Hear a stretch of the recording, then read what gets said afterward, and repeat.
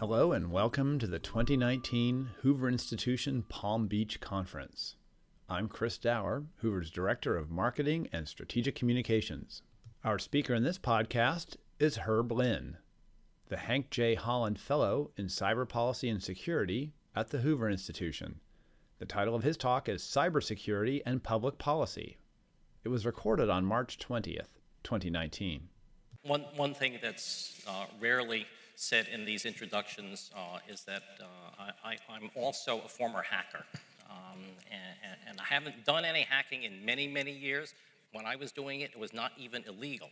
And so I'm free to say that now. But that background actually gives me some way of understanding what goes on in cyberspace. And security in cyberspace is what I'm supposed to be talking about today. So I wanted to go through some of that for you. If you thought the last talk was depressing, I want to see how you feel at the end of this talk. These are some of the issues that policymakers face today, and this is by and large, a nonpartisan nonpartisan issue, as far as I can tell. I have a joint appointment between Hoover and CSAC, and they have somewhat, sort of opposite political leanings in certain ways, but it's been a great home because cyber is not a particularly partisan issue. So these are some of the things that people worry about. Catastrophic loss of infrastructure, like all the lights go out, and not that they just go out for a little bit, but they stay out for 6 months. That would be a real disaster. Low-level attacks on infrastructure that have very large effects. For example, if you could hack the election infrastructure, that might be a big deal. All you have to do is really seriously hack it in one state, and you can flip the results of an election. There's sort of a cybersecurity tax on the economy. None of us like taxes, but there is a tax on it. It's the tax that you pay because you have to worry about cybersecurity. I mean, how many times have any of you just fumbled around, just screwed around with your computer because you forgot your password or something like that? All the time that you spend getting your computer to work because your security system keeps you out of it.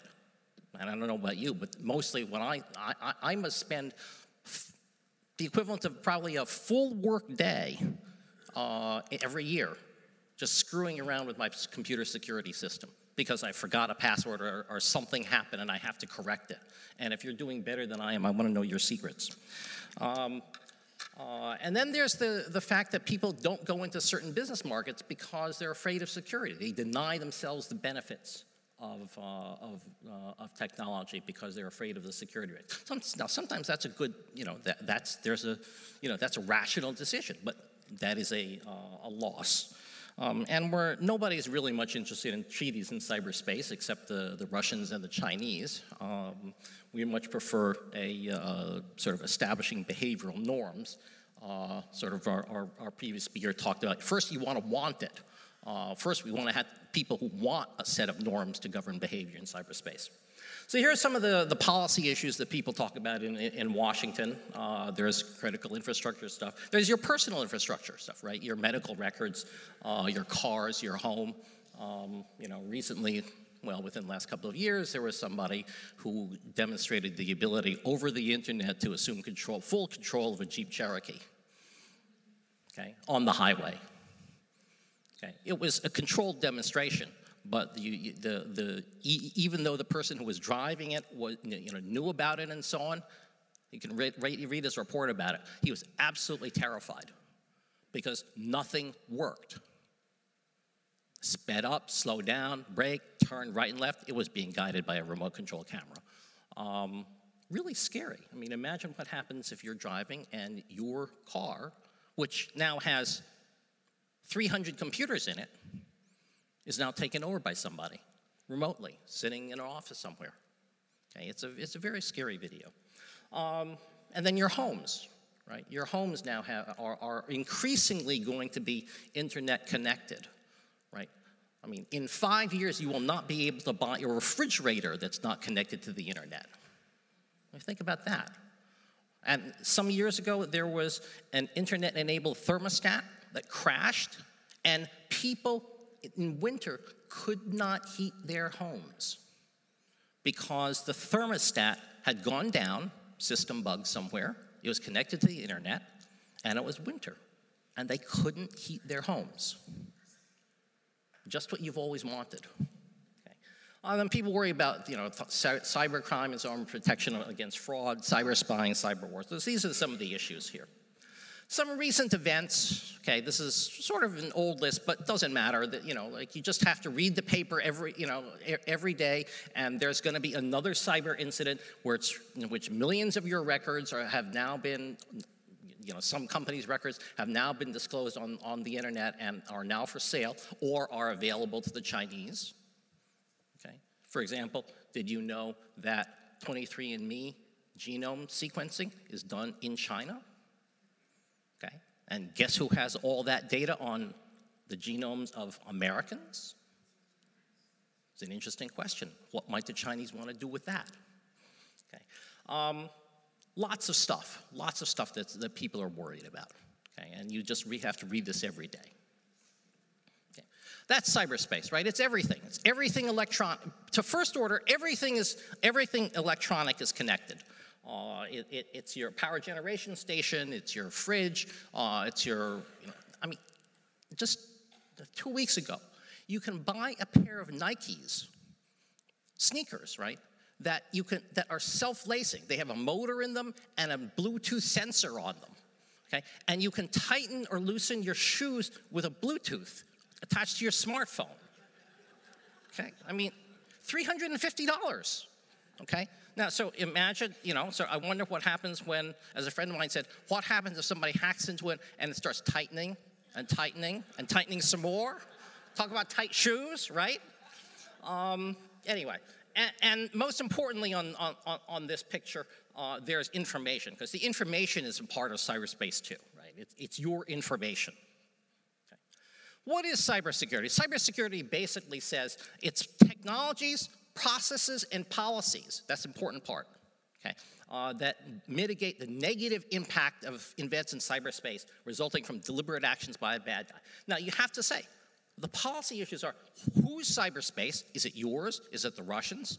Is it the NSA's? Is it Target? Is it Anthem? What's negative impact, right? What counts as negative impact? If your personal records are compromised, that's bad for you. But I want to compromise the personal records of bank robbers, of criminals. That's a good thing, right? I want to be able to get into their communications and find out what they've been doing. And spies and terrorists, I want to be able to do that. So, and who's a bad guy anyway, right? We sort of, for all of us, we have some idea of it, but, not everybody shares our view of it. So, I'm perfectly willing to call the Chinese intelligence services the bad guys, But I'm sure the Chinese don't think that, right? So notice all these are policy issues. None of these are technology issues, right? They're all policy issues. And of course, there's a whole bunch of things that are not technology. Everybody in cybersecurity wants a new magic widget to make them safe. Well, there's economics. For example, if you have the best cybersecurity widget in the world and nobody uses it because it's too expensive or it's too inconvenient to use, it's useless, right? That's not a question of technology. That's a question of economics and the psychology of it and whether or not the organization requires you to use it and so on. I know how to build a perfectly secure computer, absolutely secure. I put it in a sealed metal box, right? Nothing goes in, nothing goes out. Perfectly secure, right? Useless, but perfectly secure. Now I take away the outside of it, I take away the box. Now it's useful, but it's now potentially insecure. Why? Because I want to put information into it, which includes both the data and the programs that you put into it, and you get information out. That's how come it's useful. But notice you have to decide whether the information that you're putting in is good. Good is a judgment. Machines can't make that judgment perfectly. You have to make, and even you can't make the judgment perfectly, or at least certainly I can't. So now I've potentially opened myself up to the world. That's fundamentally why cybersecurity is a problem. Okay? Because you make judgments about what's good and what's bad, and sometimes those judgments are wrong. Okay? Fundamental primer on the internet. That's the internet. Okay? All those little dots in there are nodes. Those are essentially computers. And all those lines in between are essentially fiber optic cables or wireless links or something that enable communication between the nodes. And the whole design philosophy of the internet is to move information from one node to another node and forget about what's in between. What's in between is the network. It transports information from A to B, and it can be any information you want. It can be your email to your grandchild.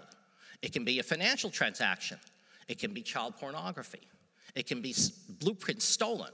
It can be anything you want. Okay? Any good information or bad information that you want. The internet is designed to transport all of it, just like a telephone system is designed to transmit any content that you want. The telephone network doesn't do any censorship. Right? The internet is designed not to do any censorship. Now, whether that's a good thing or a bad thing, that's a different question. But that's the way it was designed. And in fact, that it was meant as a kind of a minimal regulation kind of a place. No regulations on content. Just get the information from A to B in the best way possible, most efficient way possible.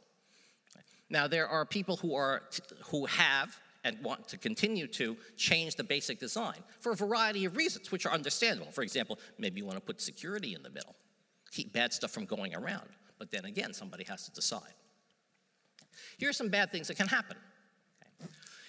In the business, we usually talk about compromises of integrity, data, and availability.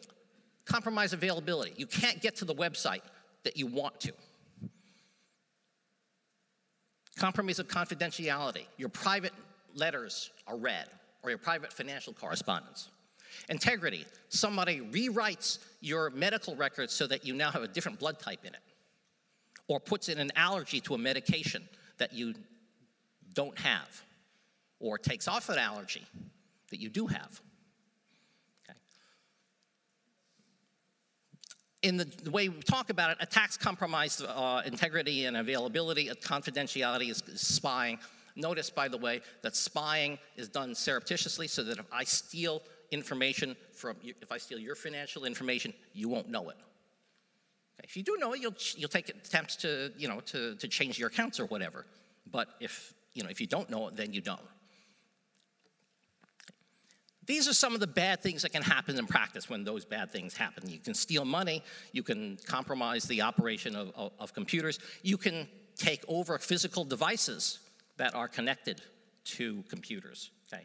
You can damage public confidence in the electoral system. Here are some examples of undesirable cybersecurity. Okay, terrorists using the internet for communications and recruiting, one nation stealing intellectual property from another, criminal causing massive damage, physical damage to a steel mill, a teenager defacing a site. Okay. Just browsing. The thing that I was doing when I was a hacker I was just sort of browsing around computers. I went to MIT. They had a culture of that. Okay. People were actually encouraged to browse around computers that you didn't have authorized access to. In fact, if you got in a way that they didn't know about and you told them about it, they gave you a bottle of champagne. Okay, which is a good thing. It's the original bug bounty. They pay you to tell them how to make their system better. Okay. That doesn't work now. They don't do that now, I promise. Okay. Not all of these things are acts of war, but all of these things are bad. Okay. Who are the bad guys? There's a wide range of bad guys. Okay. From the people, the misguided teenagers like me. Okay. Long time ago. I mean, what we were looking for was bragging rights. Okay. All the way now down to major nation states. And to top it off, there are these firms that you can hire to conduct your hacking services for you. So you don't even have to conduct a cyber attack. All you need now is a stolen credit card, and you can buy the services. You don't have to know anything about it. Just as I want this to happen, they say, okay, fine, give us the money, We'll do it for you. And there's a, business trade, and people have reputations in that, and all sorts of. There's even, sort of 5-star ratings for hacking firms. There's a real market. This is an important slide. People adapt. Okay, so this is from safecracking. In the original days of safecracking, there was a wooden box. Then the bad guys came with axes. Then they used to put them into metal boxes. Then you drive wedges into the door. Okay. Then they used step doors so that you couldn't drive the wedge all the way in. Then they poured nitroglycerin in, okay, which would seep in. Okay. Then they put in very finely machined doors so that no liquid could get in. Then they resorted to kidnapping the owner of the safe, and so on. Okay. So this business about you do something and the adversary adapts. You do something, the adversary adapts. That's been the constant story of the good guys versus the bad guys. The bad guys are very good at this stuff, okay? But this says, the lesson in this, there's no final solution to cybersecurity, right? It's never gonna be solved once and for all. There's always a battle. It's always a cat and mouse game, always. Okay. Why technology doesn't help much? Here's fundamentally the reason. Every security person tells you that complexity is the enemy of security. That is, a more complicated system is harder to make secure. But we demand a lot out of our information technology. We want it to do everything. We always want it to do more. Easier, faster, more functionality. These are complex systems. And the problem is that we don't know how to restrain our appetite. We don't know how to stop. We're addicted to better information technology, and we don't know how to say no. It's not worth going there. Okay? Here's an example. Look at a web page. Okay? You enter the URL on top, and you get the, you get the front page of the New York Times or the Wall Street Journal or anything else like that. Okay? Here's what's going on behind the scenes. This is, the only thing I want you to take away from this chart is that it's a mess, okay? Everything in there represents something that has to happen right. And it's amazing that the whole business works at all in under half a second, right? I'll just point out there are 3 things that have to be done, 3 separate things that have to be done. You, the user, have to have a computer and set it up properly, and get it, and get it to be able to receive a web page. The Times or the Wall Street Journal or whoever has to be able to put up a web page. And then all the stuff in between, the internet service provider has to get the web page, has to find out that you want that web page, and has to deliver that web page to you. There's 3 separate things. And all of those things, all of those boxes and circles is a place for something to screw up. There are only a few ways of making cybersecurity better, okay? You can reduce the reliance on it. You can find out that you're being hacked. You can defend. You can recover. You can conduct offensive operations for defensive purposes or to smack them around. I'll talk a little bit about these, okay? You can reduce the reliance on information technology. Don't use a computer when you don't need it. I assure you, I do not want Bluetooth-enabled sneakers, okay? More to the point, why do I want a power generation station to be controlled via the internet? The answer to that is economics. It's cheaper. Do we want to accept the risk because it's cheaper of a power station going down? That's a policy question. Detection. It's better to know that you're being hacked than not to know, okay? But then again, how do you know when you're being hacked? Okay? When Snowden took all of those files away from the NSA, he had every authorization needed to get them. He was an authorized user. He was a system administrator. System administrators are supposed to be able to move lots of files around, and he did. Wrong purpose, but he acted within the appropriate scope of his authorizations. Okay? That's a hard problem to detect. To defend. There are many things you can do to defend, okay? You can get better software. By the way, we know how to write highly secure software. The problem is that it costs 100 times more than what you would normally pay for it. Okay? That's tough to do. Okay?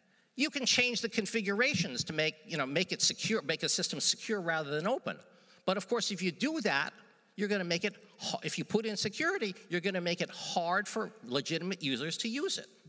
All of you people, we just talked about how you're kept out of your computers. I'm kept out of my computers, right? Because of security that I have to put in.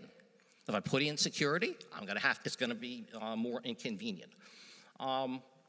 You can enforce safer user behavior, sort of better passwords. Of course, what you do, the rules for passwords are make them so complicated that you can't remember what they are and don't write them down. Right? Those are the rules that you get. Okay? That's really helpful. Right? And this has been true for 50 years. Okay. Recovery and resilience. All of you have computers. I hope that the one thing you do after this talk is you go home and back up your computers. Make sure that you have all of your important files backed up. Take nothing away from this talk other than that I will have earned my pay here. Okay? Back up your computers. Make sure that you have some facility so that you can recover your files in case a lightning bolt hits your computer. Make sure you do that. If you've done that, and just one person here does that, this will be a great day. Okay? But you have to assume that something's going to go wrong. Okay? It's technology. Something will go wrong. Have you ever been to a session, a presentation where people use multiple computers, and there's always that 2-minute or 1 minute or 2 minute or 3 minute session at the beginning where they're fiddling around getting the PowerPoint to work when they change computers. I've seen that 1,000 times. You must have seen that too. Okay? This is the nature of technology. It doesn't always work when it's supposed to. You have to take that into, you have to act defensively. Okay? You can conduct offensive operations for defensive purposes. You can retaliate after the guy has come into you to try to impose a cost on him and to deter bad actions. You can try to disrupt him while it's in process. You can try to, hit him before he attacks you. All of those things are hard to do, but those are some of the ways that you can do it. You can just sort of attack him, okay? And then you can attack him just because he's a bad guy. This is just go in there, smack him around a bit, okay?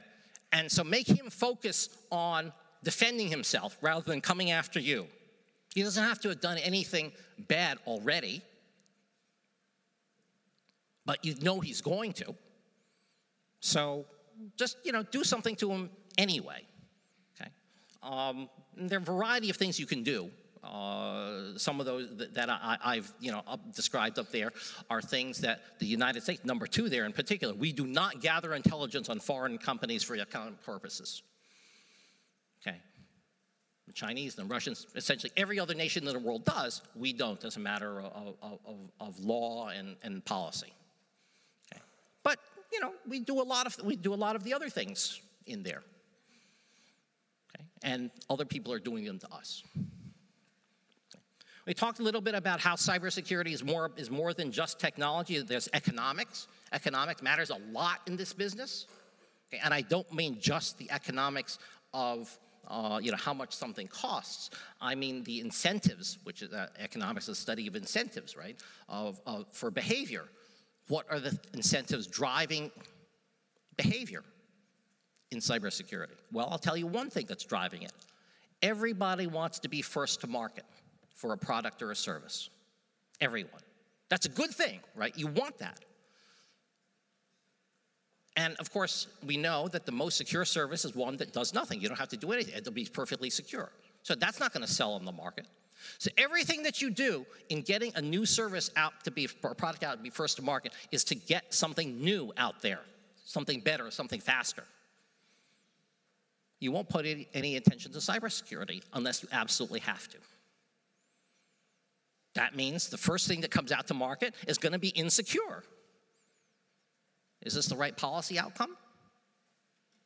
It's an interesting question. We could argue about that. Okay, so there's organization. You have to have people responsible for cybersecurity. You have to have your system constantly under test. People always have to be testing it, testing the cybersecurity in it, operationally all the time. Okay. This is a picture of cybersecurity over time. The bottom line is where we are, is the good guys, okay? And over time, we have gotten better at cybersecurity. So our security right now is pretty good against the cyber threats of 10 or 15 years ago. Okay? But the problem is the bad guys have also gotten better, and they've gotten better faster than we have. Okay? They've gotten better at attack than we have gotten faster than we've gotten better at defense. Okay? And there's a gap. Okay? There's what I call a part one gap and a part two gap. Part one consists of everybody doing what we know how to do. That is, the average level of cybersecurity of any party is not the best that could possibly be done, right? Because there's wide variation. So we know that everybody could do the best. Takes effort, money, time, and so on, but everybody could be better. We know how to do that, technically. That's the job of economics and incentives and so on.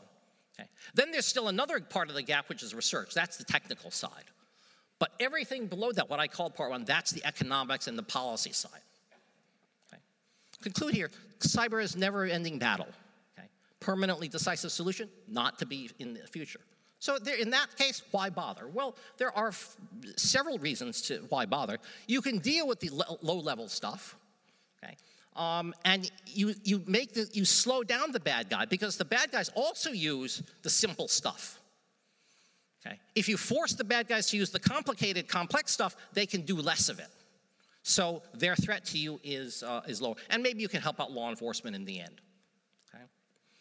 Conclusion 2 is that cybersecurity is a matter of trade-offs. Right? And we want other things too. Cybersecurity is a good thing, but we want other things. Fast innovation, convenience, interoperability, all those things. You want your systems to be easy to use, and you want security, and you can't have both. That's the problem. Lots of competing priorities. That's the recipe for reactive policymaking. Whatever is the problem of the day on the front page of the Washington Post, that's what Washington is going to focus on. And so the result is that the support for preventing disaster is much less than the support for responding to a disaster. Okay? And knowing how to respond is hard. We know that there are foreign nations that are after us. By the way, all these slides can be made available. Just ask somebody and we'll send them to you if you're interested in this. Okay? We can send out we can respond diplomatically. We can respond economically to the bad guys. We can do it with intelligence. I mean, for example, we could steal $1 billion of Vladimir Putin's money. Okay, I mean that's been thought about. Haven't done it yet, but that's been thought about in policy circles. Whether it's a good idea or not, it's an interesting question. All of these things suffer from, law enforcement, military actions. All of these things face the following question. Because you don't get the last move. If you respond to them, they're going to respond to you. And are you going to take it? So doesn't this set up an escalation cycle? And if you set up an escalation cycle, where does it stop? That means you have to be willing to go to the mat. And so far, we haven't been willing to go to the mat. You have to be willing to take more risk. Okay? The Obama administration was completely risk-averse in this domain. This administration seems to be less risk-averse, more risk-acceptant. And that means that we're going to perhaps see whether or not this new strategy will work. I have to say, personally, as a scholar and an analyst of this, I'm really worried about it. But I also freely acknowledge that the old policy of restraint didn't work. So what are we going to do? Restraint didn't work, maybe non-restraint will. I don't like it, I think it's dangerous, I hate it, but maybe it's the right thing to do. By the way, that's the answer to a lot of policy problems, right? I don't like it, I hate it, but that's what we have to do. Okay, a word about Russia and information warfare in the elections, which of course has been in the news. The Russian information warfare against us has been not that, the main consequence is not that it'll influence the election and the outcome of the election. There have been arguments about it one way or another. I think they're, right now they're inconclusive. Okay, but I do know that what the Russians did was they were able to raise the level of political polarization in the United States. Okay, and that's and if Clinton had won, we would still be seeing a lot of this. Okay, so more political polarization was in the cards. Okay, it's easier to create to destroy something than it is to create a coherent alternative. Okay. Russian information warfare isn't enabled by cyber means, is hostile, but it's not warfare in any sense that we recognize the term. Okay, Sun Tzu said that the supreme art of war is to subdue the enemy without fighting, and that's their goal in this. It damages truth, confidence, knowledge, rather than physical or even digital artifacts. Okay, and it's not cyber war in the sense that we usually talk about it. Cyber war is hacking computers. Cyber-enabled information war is hacking people's minds through the internet. That's a big difference. So on the left are all of the things that you get with cyber: high connectivity, anonymity, many-to-many communications. Everybody has a big megaphone on the internet now. Everybody, including people you don't like. Information passes through national borders. So you get a lot of other things. Yes, it's true that we've had information warfare since biblical times. But now information technology has increased the volume and velocity of information so much that you can have all kinds of effects that you didn't have before. You didn't have the ability for everybody to talk loudly to everybody else. Okay. You used to have a lot of money to make a big splash. You don't need that anymore. All you now need is a bunch of Twitter accounts and sophisticated web pages and so on that anybody can build. Okay. Coming soon. Do I have the first? I press the button. Every time I say something these days, it gets badly reported by the fake news media like you guys. Okay, that one is Trump. We're entering an era in which our enemies can make it look like anyone is saying anything at any point in time, even if they would never say those things. Okay. Both of those are totally faked. The first clip, the sound clip of Trump, was from an AI algorithm. And this clip of Obama was totally fake. I mean, it's on YouTube. It's made by a guy by the name of Jordan Peele. Okay. And so if you think political discourse has been bad and poisonous up until now, just wait until you see all kinds of videos and audios of various political candidates saying things that they never said, doing things that they never did. Okay? And then when you get video of of your opponent saying something that you know is real, that your opponent just says, nah, that's faked. Okay? What happens to evidence? I don't mean legal evidence necessarily, but I mean politically salient information. Okay. And there are no laws against this at this point, other than the usual laws about libel and so on. And we all know how well those things work now to curb misleading political expression. So I don't care what your partisanship is, okay? This is bad. And that's the future. Okay?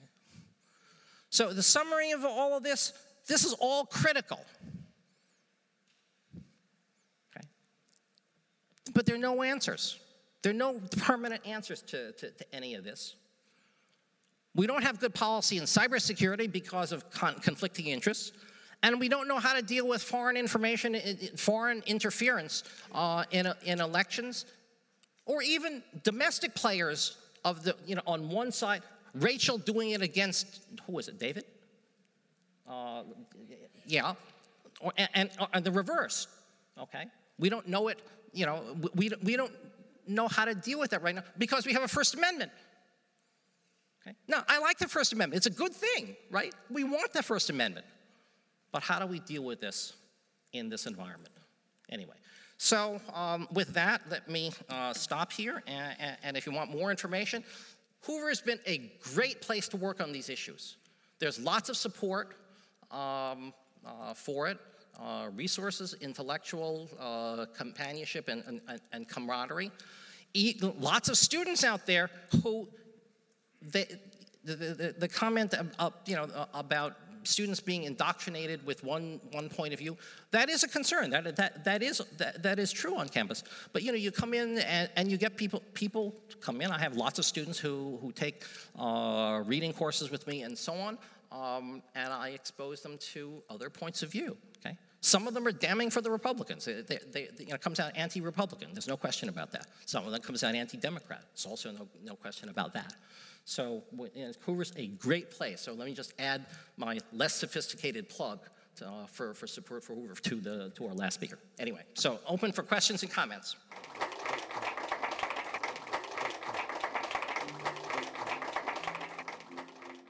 For more podcasts from the Hoover Institution, please visit hoover.org or Hoover's channels on all major podcast platforms, including Apple, Google, Podbean, Stitcher, SoundCloud, and Spotify. I'm Chris Dower for the Hoover Institution. Thanks for listening.